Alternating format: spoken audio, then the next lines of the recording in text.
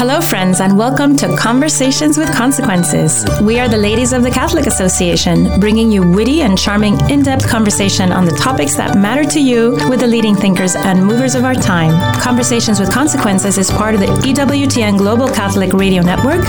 Of course, our radio show is always a podcast, and you can listen by going to thecatholicassociation.org/podcasts, or you can just go directly to wherever you listen to your podcasts. I'm your hostess, Dr. Gracie Christie, and today with me I have my TCA colleague and good friend, Maureen Ferguson. We have an amazing show lined up for you today. We have two senators. We're going to chat with Senator Roger Wicker, who serves the great state of Mississippi. He gave an impassioned speech on the Senate floor recently about international adoption.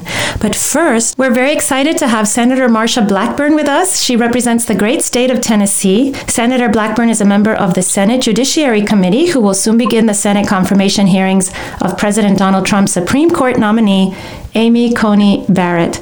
Senator Blackburn, thank you for taking the time to join us.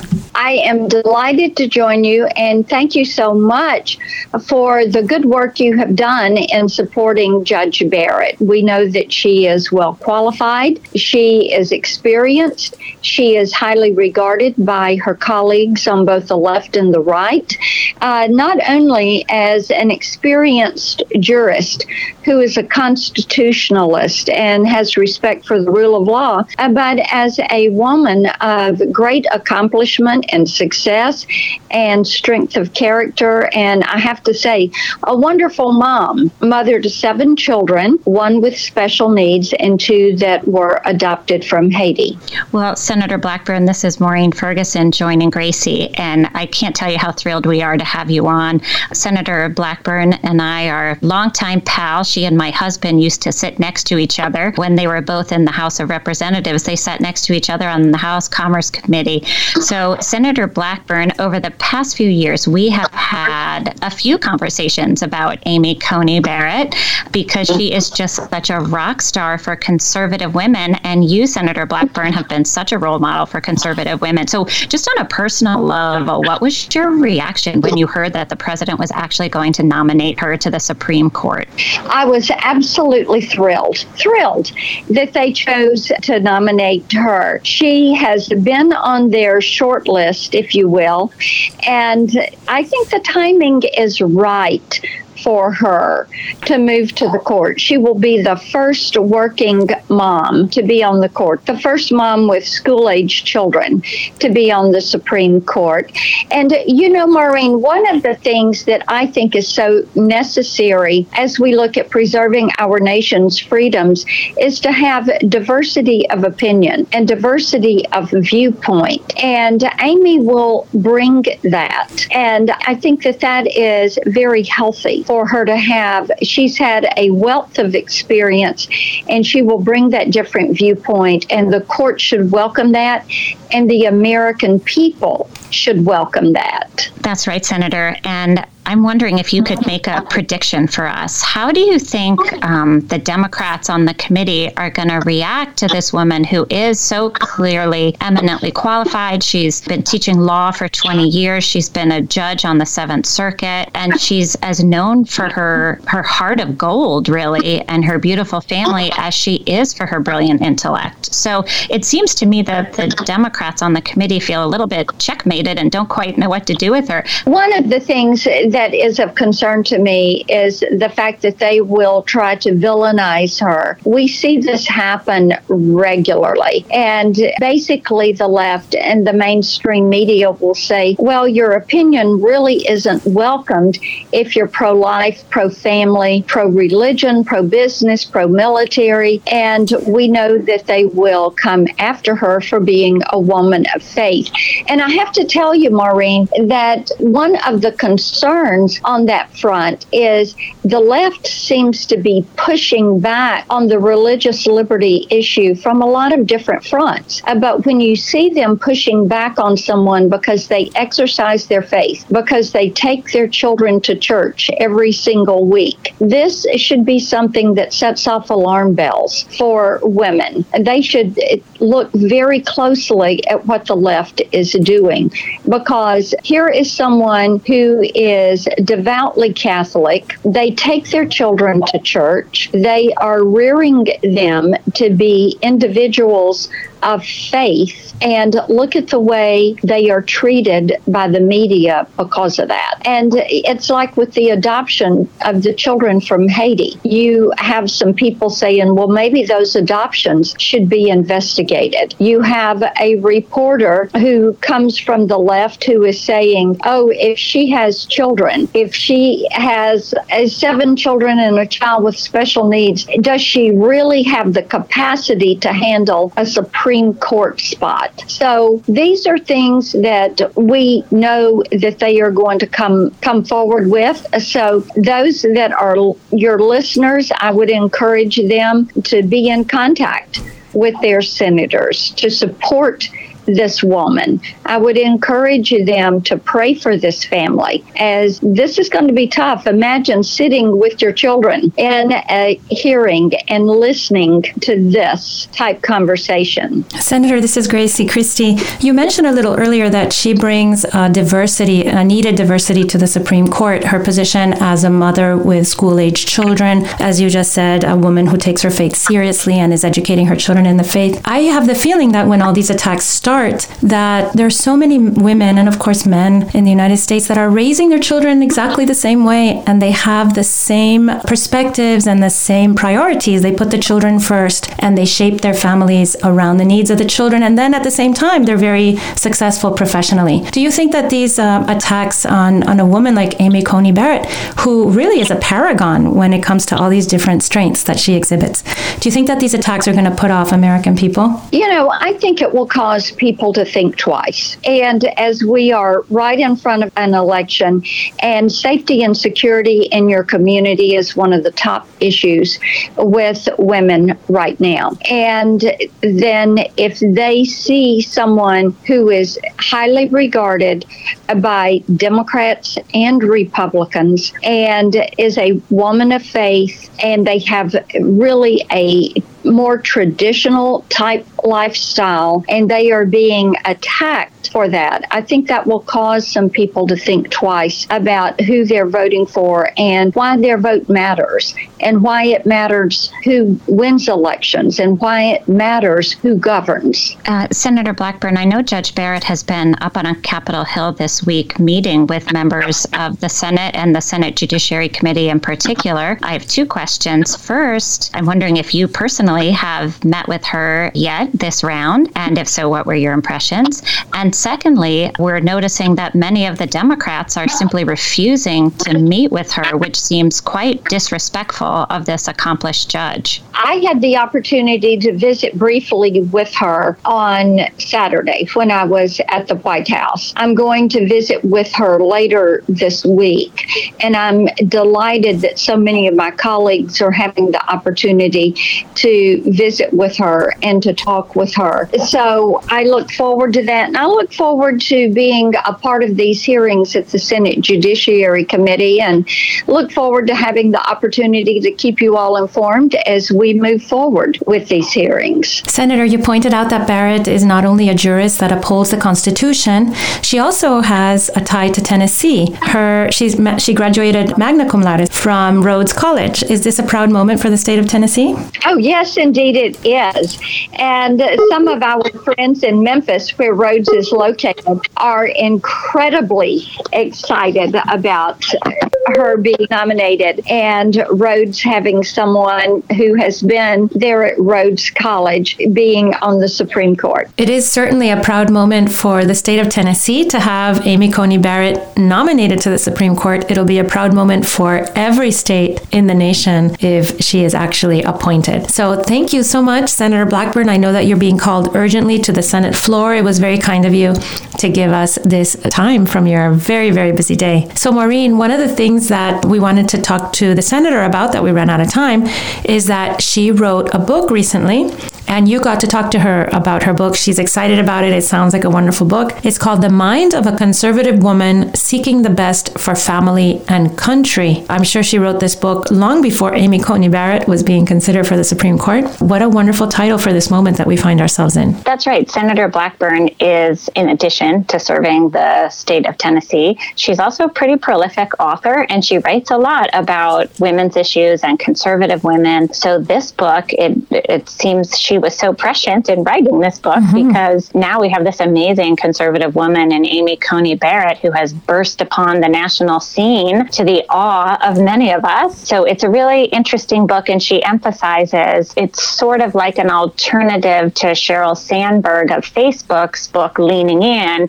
but how to sort of lean in the right way with keeping your family as a priority, your faith and your values, and thinking of the next generation and not just your career goals. So Senator Blackburn's previous book was called Life Equity, and I think that was kind of written in response to Sheryl Sandberg's book, Lean In. So anyway, Senator Blackburn really is a great role model for conservative women, and she also takes a lot of time, just like Amy Coney Barrett, to mentor young women, and that's why she's written this book. It's a really interesting position that young women find themselves in these days. Both you and I, Maureen, have young adult daughters, and we watch them grapple, right, with the world and with all their deep desires for family and children, and also their very laudable desires to excel professionally. And it's very complicated to mix these things. It's great that Senator Blackburn addresses these issues, which are so important, because the other side, the non-conservative side, would say they present this model of female success, which doesn't really include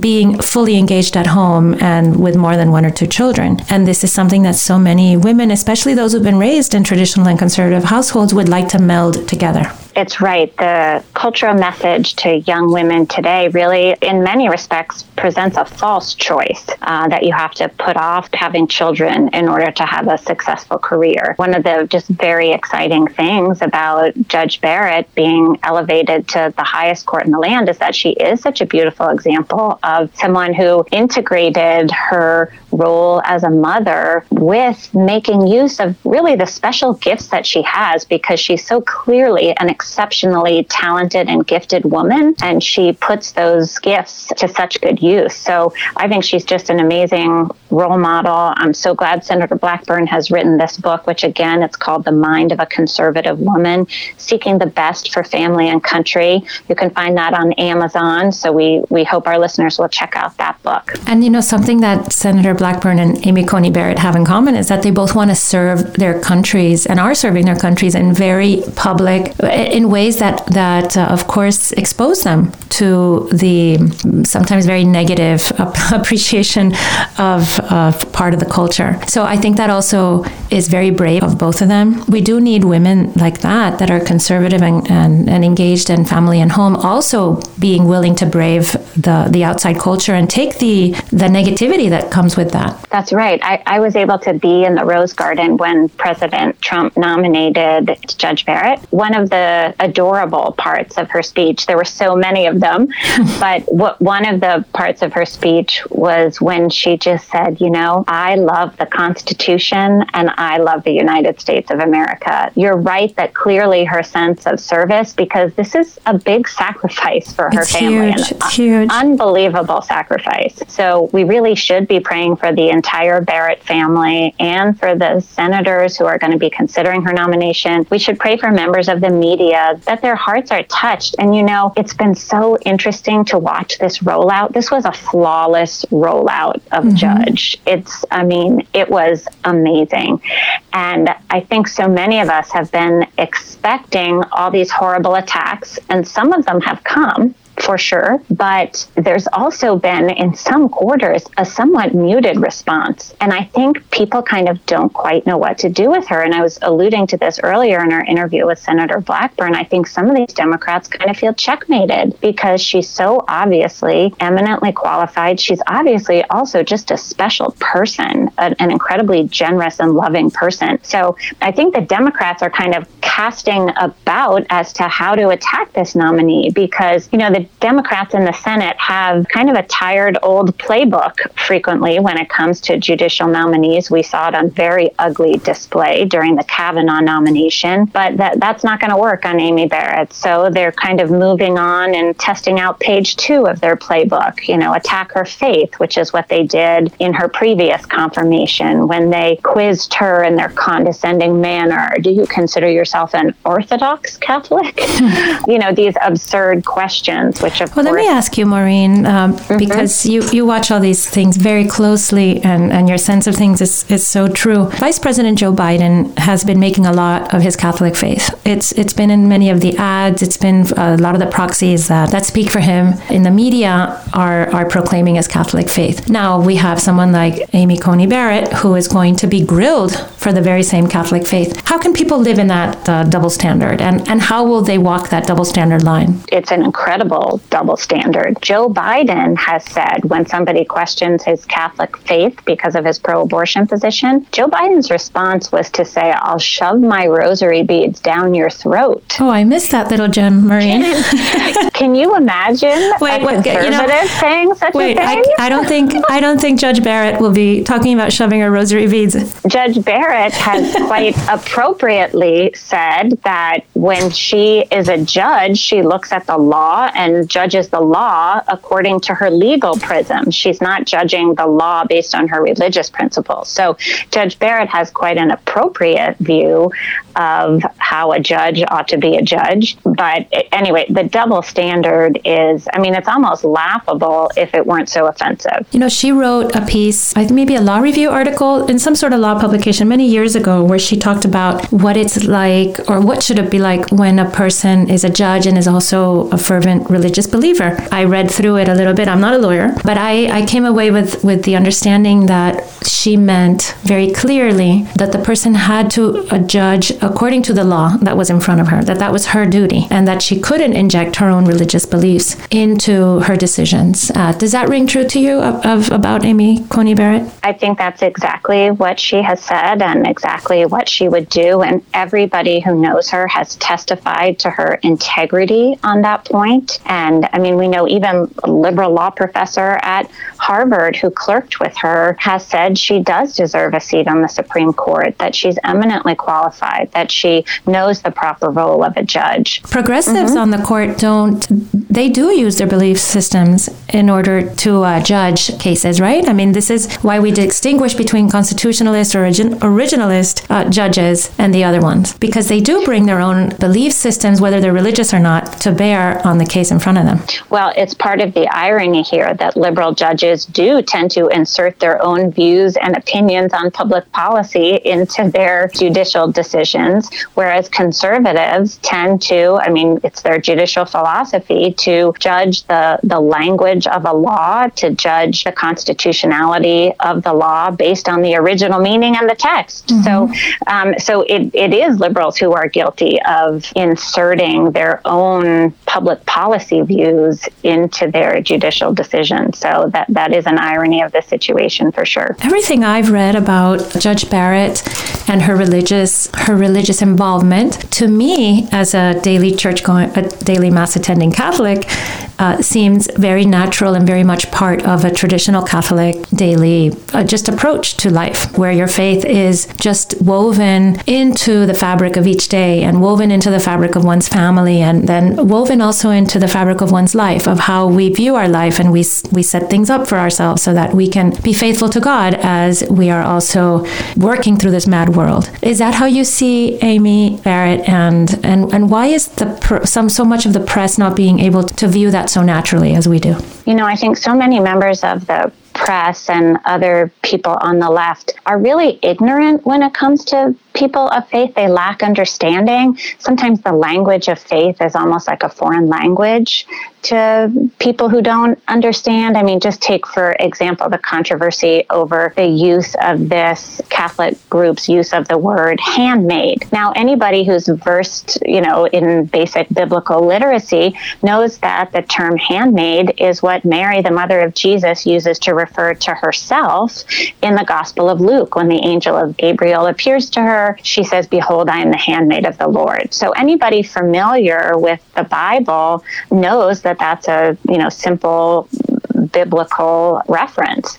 But if you're not at all familiar with that, that sounds like one strange word to use, So, and then members on the left have kind of made this crazy connection with this dystopian novel written by Margaret Atwood called The Handmaid's Tale. Of course, the two have nothing to do with each other, and it's an absurd slur to say so. And some of the members of the media have had to issue corrections on that very point. But I think it's also important to recognize where some of this comes from, that if you're outside of a faith tradition, it's easy to kind of look in and misunderstand. So just for example, when I was growing up, I grew up Catholic. One of my best friends was Jewish. I would spend time at her house. I went to Seders and Passovers. So I could have looked at some of the practices in their family and said, gee, this is so strange. Why are we eating bitter herbs? Why are we sending the youngest child to the door to look for the prophet Elijah? But rather, I thought, wow, this is so interesting. There's so much meaning and significance behind these practices. So I think that's how we ought to, when looking through a window into another person's faith, we should have that attitude of seeking to understand the meaning and significance of a faith tradition rather than ridiculing it, kind of having a willful ignorance about it. I'm remembering a Babylon Bee post. Babylon Bee is a satire site, and they're extremely funny. And it said, the new nominee, I'm going to butcher it because they're very funny the way they say things, but said the new nominee is said to belong to a sect in which they eat the flesh and drink the blood of a strange Jewish man. Right. So obviously, if you're looking from outside of faith tradition, it's very easy to misunderstand. Yes. Misunderstand different faith practices and traditions. So this is something that's going to be hard for the Democrats to go after, but maybe the senators won't be so much the ones going after her, but it'll be more in the media, people who are able to throw stones from further away. Because I think someone like Judge Barrett is in person must be extremely disarming, and she has such a gentle demeanor and so polite and warm. I just really can't imagine people to her face making ugly allusions to something that is so much a part of her intimate life, which is her faith. Well, I think that's why some of these Democratic senators are just flat out refusing to meet with her. That's right. I think they don't want to be face to face with this woman who, by all accounts, has an absolute heart of gold and is just a beautiful person. So, on Twitter, of course, people are throwing all kinds of ugly things around, sort of in the Twitter universe. And, it's going to be interesting to see where all of this goes. It's a very quick time frame here. The Republican senators led by Mitch McConnell seem to be very efficient in beginning to move through this process.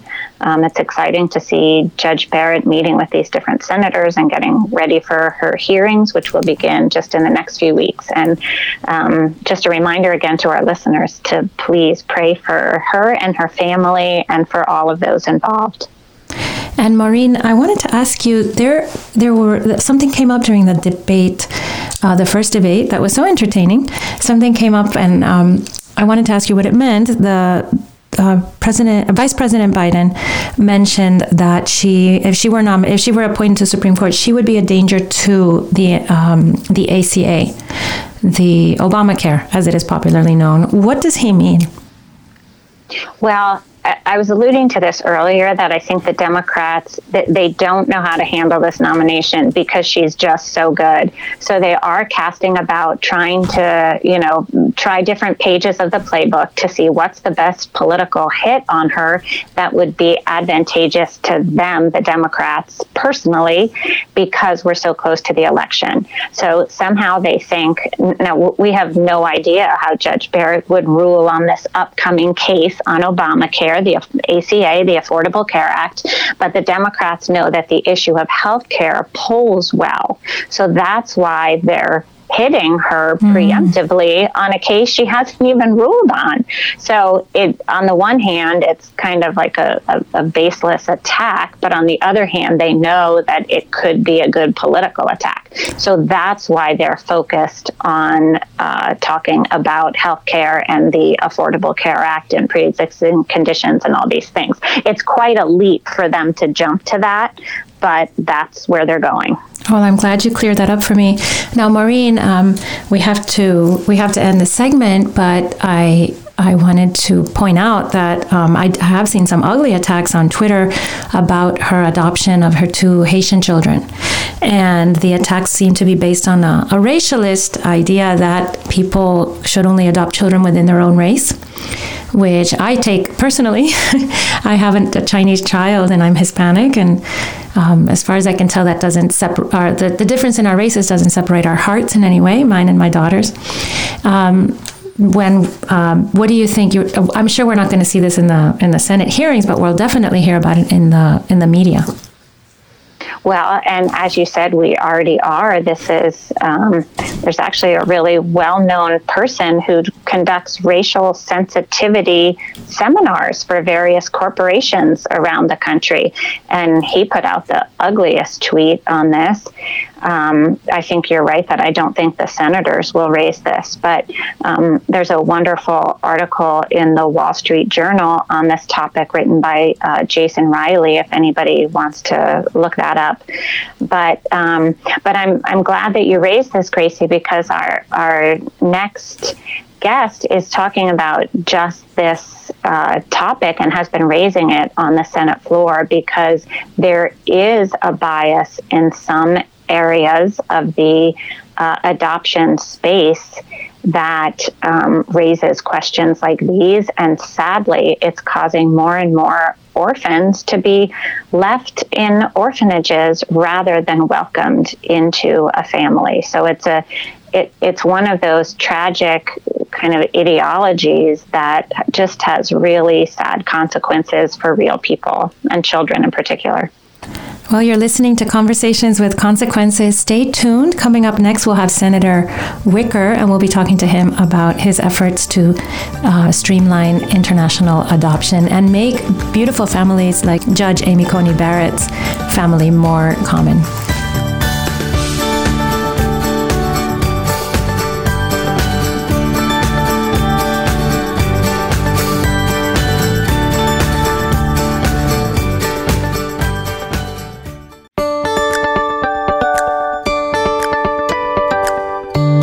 If you're just tuning in, you're listening to Conversations with Consequences on EWTN Radio. I'm your hostess, Dr. Gracie Christie. I'm joined today by my colleague Maureen Ferguson and Senator Roger Wicker, who serves the great state of Mississippi. A couple weeks ago, he gave an impassioned speech on the Senate floor about international adoption, something that's very important to me and to all of us here at Conversations with Consequences. Welcome to Conversations with Consequences, Senator Wicker. Glad to be with you. Thanks so much. Senator, this is Maureen Ferguson here, and we're so thrilled to have you on with us. And we're dying to get your opinion on the nominee, President Trump's nominee to the Supreme Court. We have a few questions about that. But first, the real reason we've invited you on today, and we're, again, so grateful you've joined us, is I was so delighted to be chatting with you and your wife, Gail, at a recent dinner, and you were telling me about this speech that you had given on the Senate floor on the issue of international adoption. And this is an issue that's close to all of our hearts.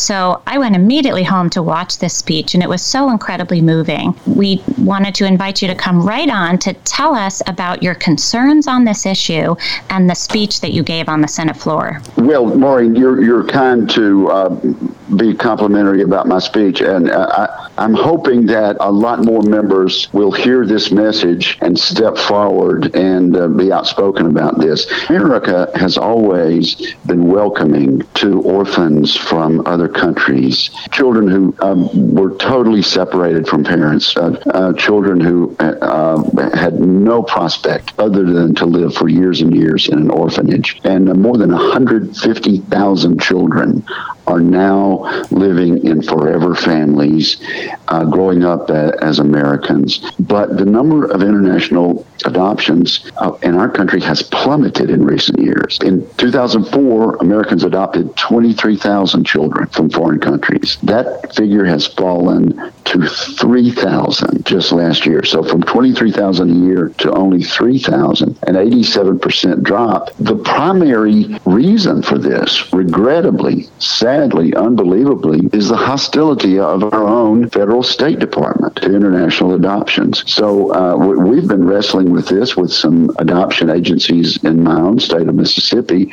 who've just been tearing their hair out about this. There are children who need families. There are families in America who want children, and yet we have encountered stumbling block after stumbling block from our own federal government, particularly the State Department. Senator, when Maureen got back from this dinner that she was at with you, this is Gracie Christie, she told me about you and your speech, and I also listened to it, and I said to her right away, let's have him on, because I have a great interest in adoption. I have a little girl from China that I brought home in 2007 when she was almost a year old, and so for me, for our family, international or intercountry adoption it's beyond a blessing in our lives. It's something that has given us so much joy, and we're also very conscious of the fact that back in China, where she's from, the orphanages continue to be full of children, mostly little girls, who really have no prospect of ever finding a home, because in China, there's no national adoption program. People in China don't adopt children. That's not even a possibility for them. That's something that maybe some Americans don't know. Right. Well, we have children in our church. We go to First Baptist Church in Tupelo, Mississippi.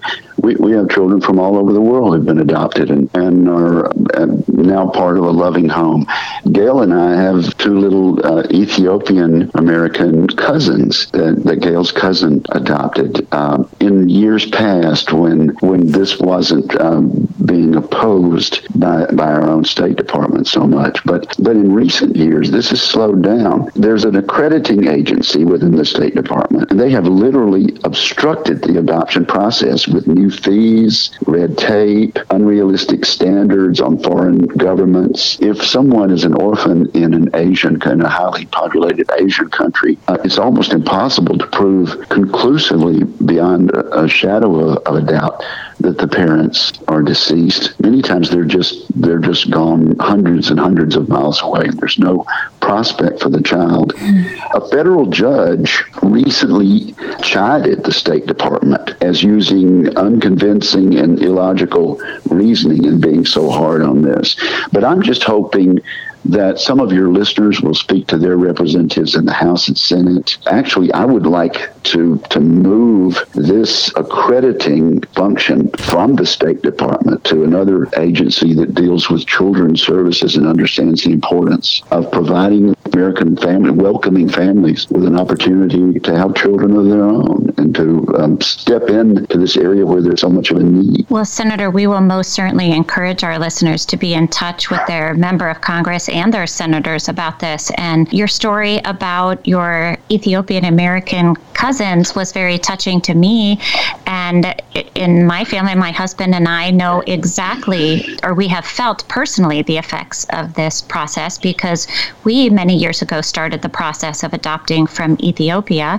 And just as we finished the process, it was just when Ethiopia was starting to shut down their and our process took a long time because I had a surprise pregnancy in the middle of it. So it took a few years, and they kick you off the list as soon as you're pregnant. But so we had to wait even longer. But by the time we were getting back into it, Ethiopia sadly had shut down.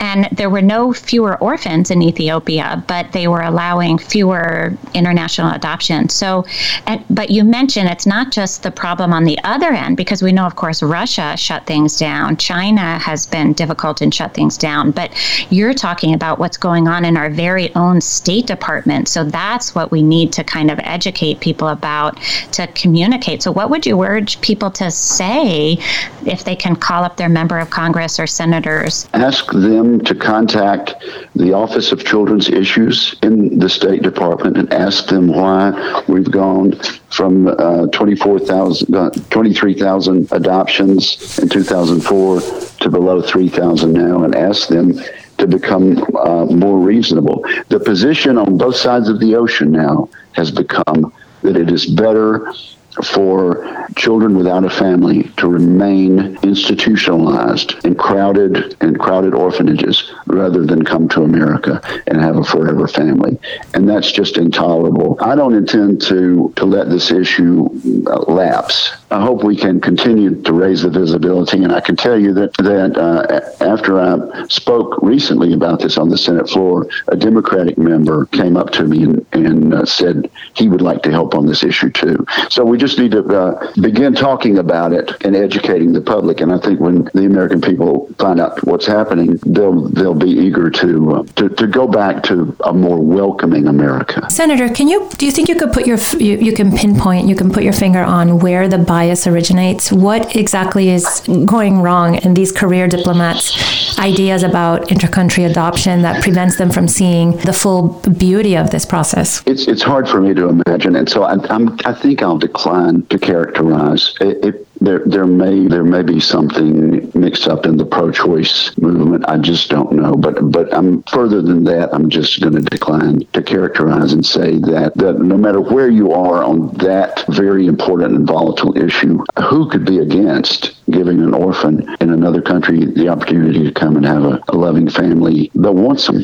Who could be against that? So let's keep up the issue. And y'all are wonderful to give me a public platform to speak about this. Well, we're so grateful to you for raising it. And I suppose it's even more important now in the pandemic because I've heard that adoptions have been particularly hard hit, that there are children stranded in other countries that can't be adopted. And I've heard that in China in particular, that there are 80 children in Wuhan waiting for their forever family. So even the few children who have been made eligible for adoption, I've heard that they're kind of trapped amidst the limbo of the pandemic. It's heartbreaking. But you're a ray of sunshine, and thank you for being willing to be part of this effort. I have seen the difference in the process when I went through the international adoption process. The paperwork was, there was a lot of paperwork. It was expensive. And now fast forward 10 years or 11 years, my sister-in-law, who went with me to pick up our little girl from China, is starting the process herself with her husband. And her paperwork burden, I would have to say it has at least quadrupled. And the cost... There you go. There you are. Mm-hmm. So that verifies what I've been told. And it's not just the extent of the paperwork, but the expense, because every single thing that she does comes with a fee attached to it, as I found out when I did it. And I have to say, my experience in international adoption, people who adopt are not people generally who are well off. There are people who are full of love, very often religious people who lead simple lives and really want to open their homes, not because they have an excess of things, but because they have an excess of love of neighbor. Well, in our community also, friends and family get together and provide cash donations. That's true. To defray this expense, because it is expensive. Senator Wicker, if you don't mind, we would love to pivot and pick your brain a little bit about the very exciting nomination to the nation's highest court in the land, the Supreme Court. It's quite exciting. We know that probably a real battle is brewing over the Supreme Court nomination. We know in the past the process has gotten very ugly, and there have been some pretty low blows, a lot of religious liberty or religious bias coming out against nominees. So we're wondering if you can just share a few thoughts on the upcoming hearings, and what's the buzz on Capitol Hill about all of this? I've been in the Senate now for about 13 years. I've run for the office 3 times, and on every occasion I've made it clear that one of my principal goals was to assist a conservative Republican president in putting qualified constitutionalist conservative justices on the Supreme Court. So this news is excellent news, encouraging news. Of course, we'll go through the process and have the hearings and meet with the candidates, but I expect to be put down early on as a yes, and I welcome this opportunity to fulfill what I see as my constitutional duty, and what I'm sure the president felt was his constitutional duty, to fill the vacancy that occurs. We don't get to choose when that vacancy occurs, but under the Constitution, the president had that choice. I think he's chosen wisely, and I'm encouraged and very positive about it. You mentioned we don't choose the timing of this, and we'll just mention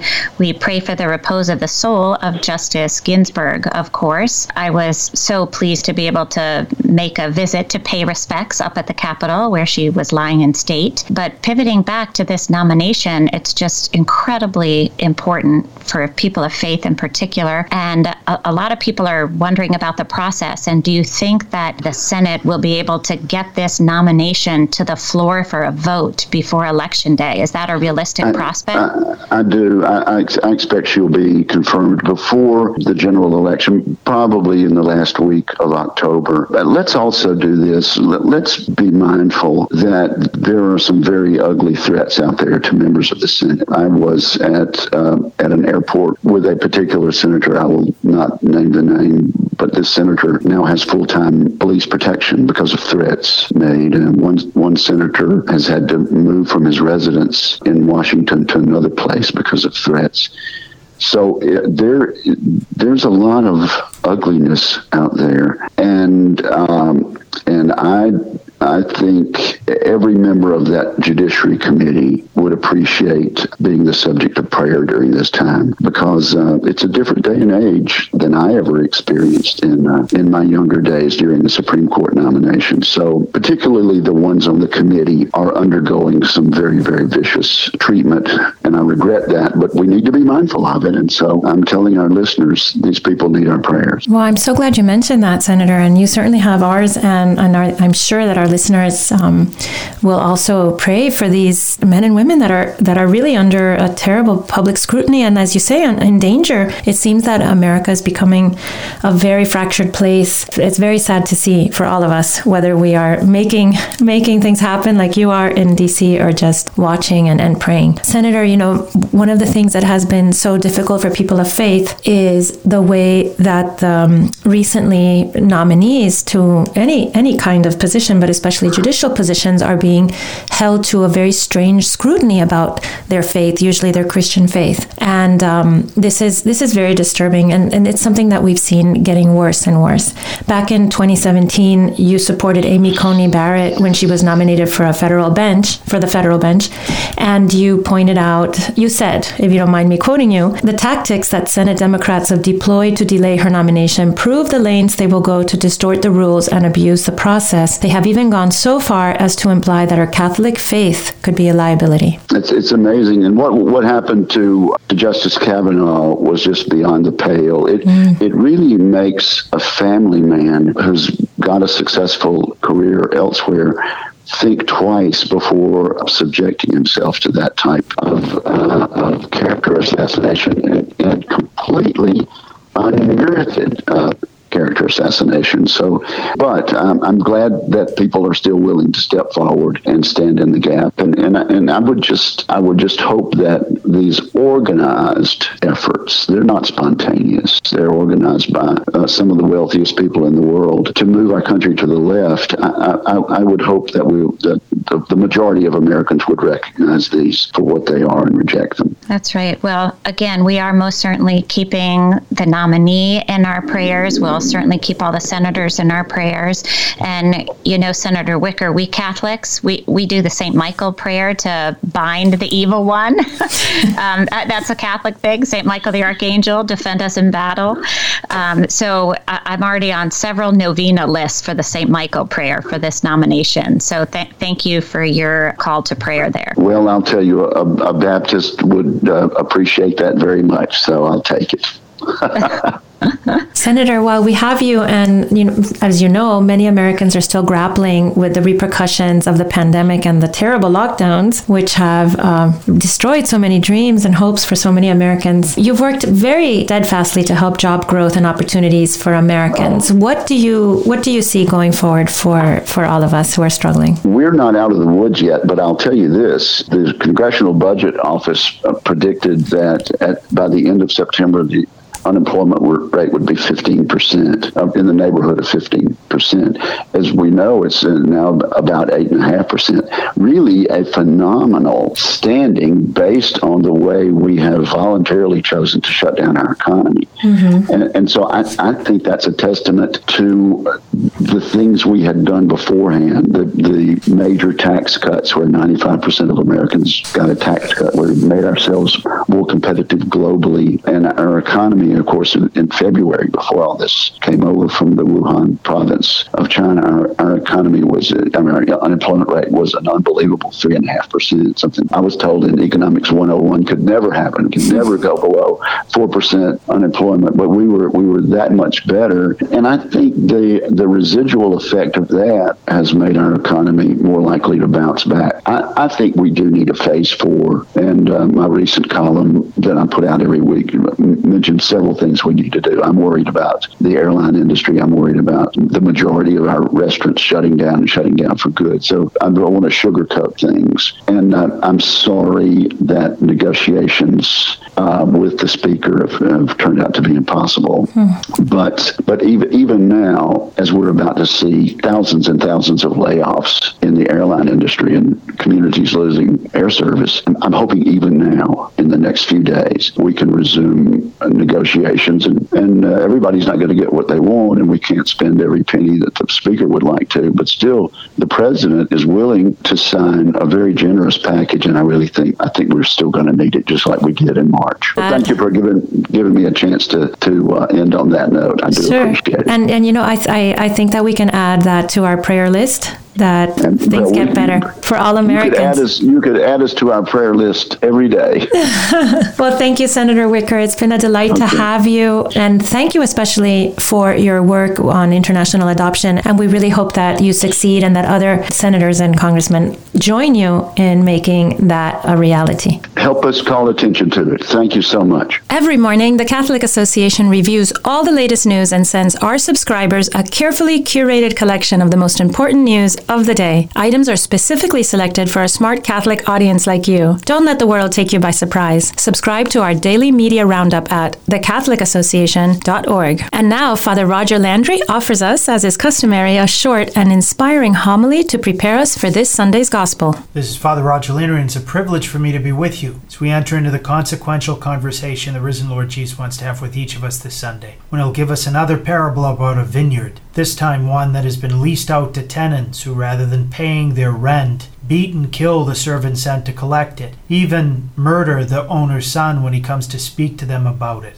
What Jesus says has both an important historical meaning as well as a crucial actual meaning. For us to understand its present significance, though, we first need to grasp the historical lessons Jesus was teaching his original listeners. With the image of the vineyard, Jesus was summarizing God's relations with the Jewish people. As God himself said through the prophet Isaiah, which will be this Sunday's first reading, "The vineyard of the Lord of hosts is the house of Israel, and the people of Judah are his pleasant planting." The vineyard is ultimately all of God's people, all of creation he has created. All of us are meant to work and cultivate that vineyard. But God gave the house of Israel more than just the stewardship over the great natural endowment of creation. He also made them stewards of a greater gift, the covenant he established with the human race.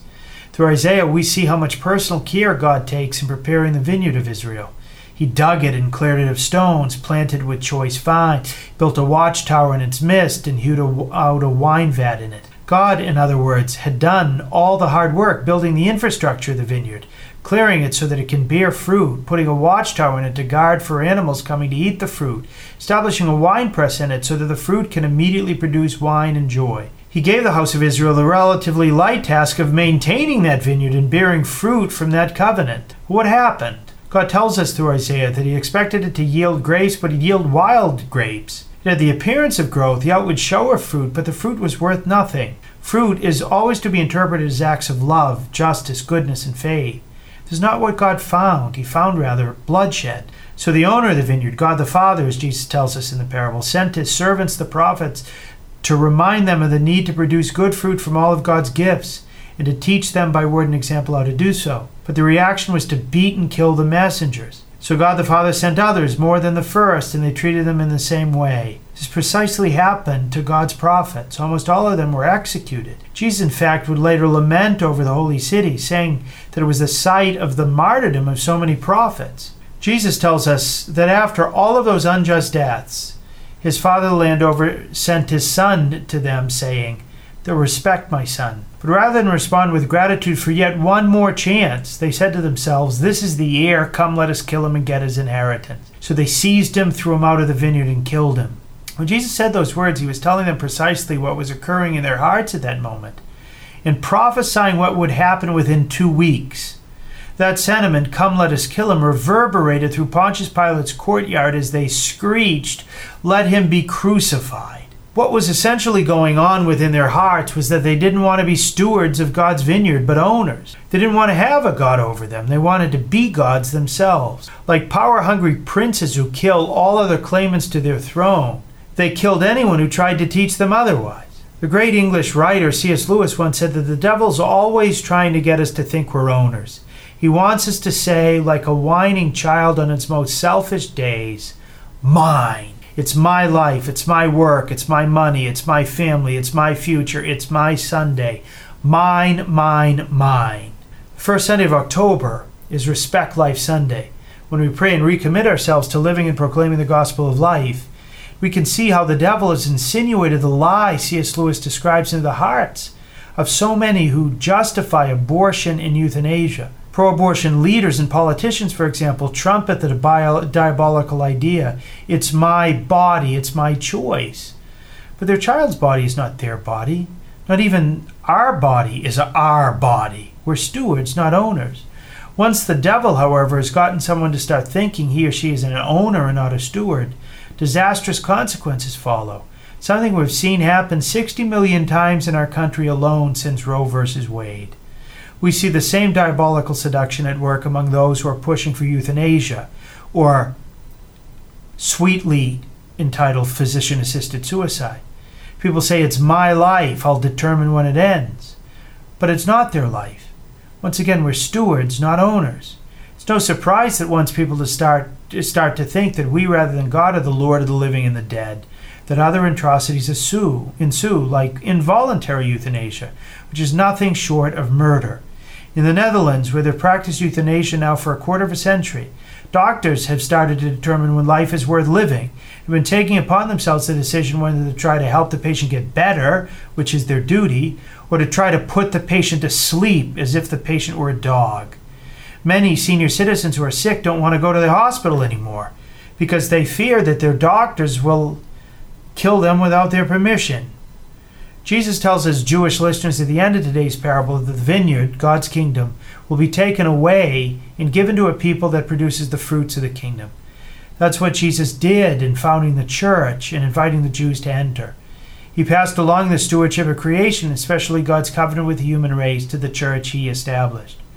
But like with the Jews, God's calling us to bear fruit in acts of self-giving love, justice, generosity, and faith. He wants us to bear the fruit of the kingdom. God wants us to ask ourselves what type of fruit we've been bearing from the gift of our life, true fruit or wild grapes. Have we been making a difference, for example, in advancing a culture of life? Have we saved a life yet by helping a pregnant woman choose life, or by compassionately caring for an elderly loved one so that he or she may not be tempted toward suicide? God wants to help us bear true fruit. It's no surprise that Jesus, in summarizing all of salvation history, did so in the form of the image of a vineyard. He knew from all eternity that he would one day take from the fruit of the vine and turn it into his own blood, which was the price of our salvation. In the raw material for the Eucharist, Jesus showed how he wanted to involve our efforts. He used not grain and grapes, but bread and wine, which not only are the fruit of the earth and of the vine, but the work of human hands. It's here that we bring our patient hard work and where God prunes. It's that vineyard which is the world, with the Father as the vine grower, Jesus the vine, and us as the branches. If we remain in him and he in us, then we will bear fruit in acts of love that will last forever. As we prepare to receive him on Sunday, we thank the Father for sending us his Son, confident that we will not only respect him, but love and embrace him in the blessed fruit of every womb, and with him produce a harvest of life that will know no end. God bless you all. Thank you, Father Landry. To hear more from Father Landry, check out his website at catholicpreaching.com, and you can also catch his writings at EWTN's own National Catholic Register. A big thank you to all our listeners for joining us. I hope that this show was helpful. I hope that it gave you more peace and more hope and more joy, and you go with our prayers.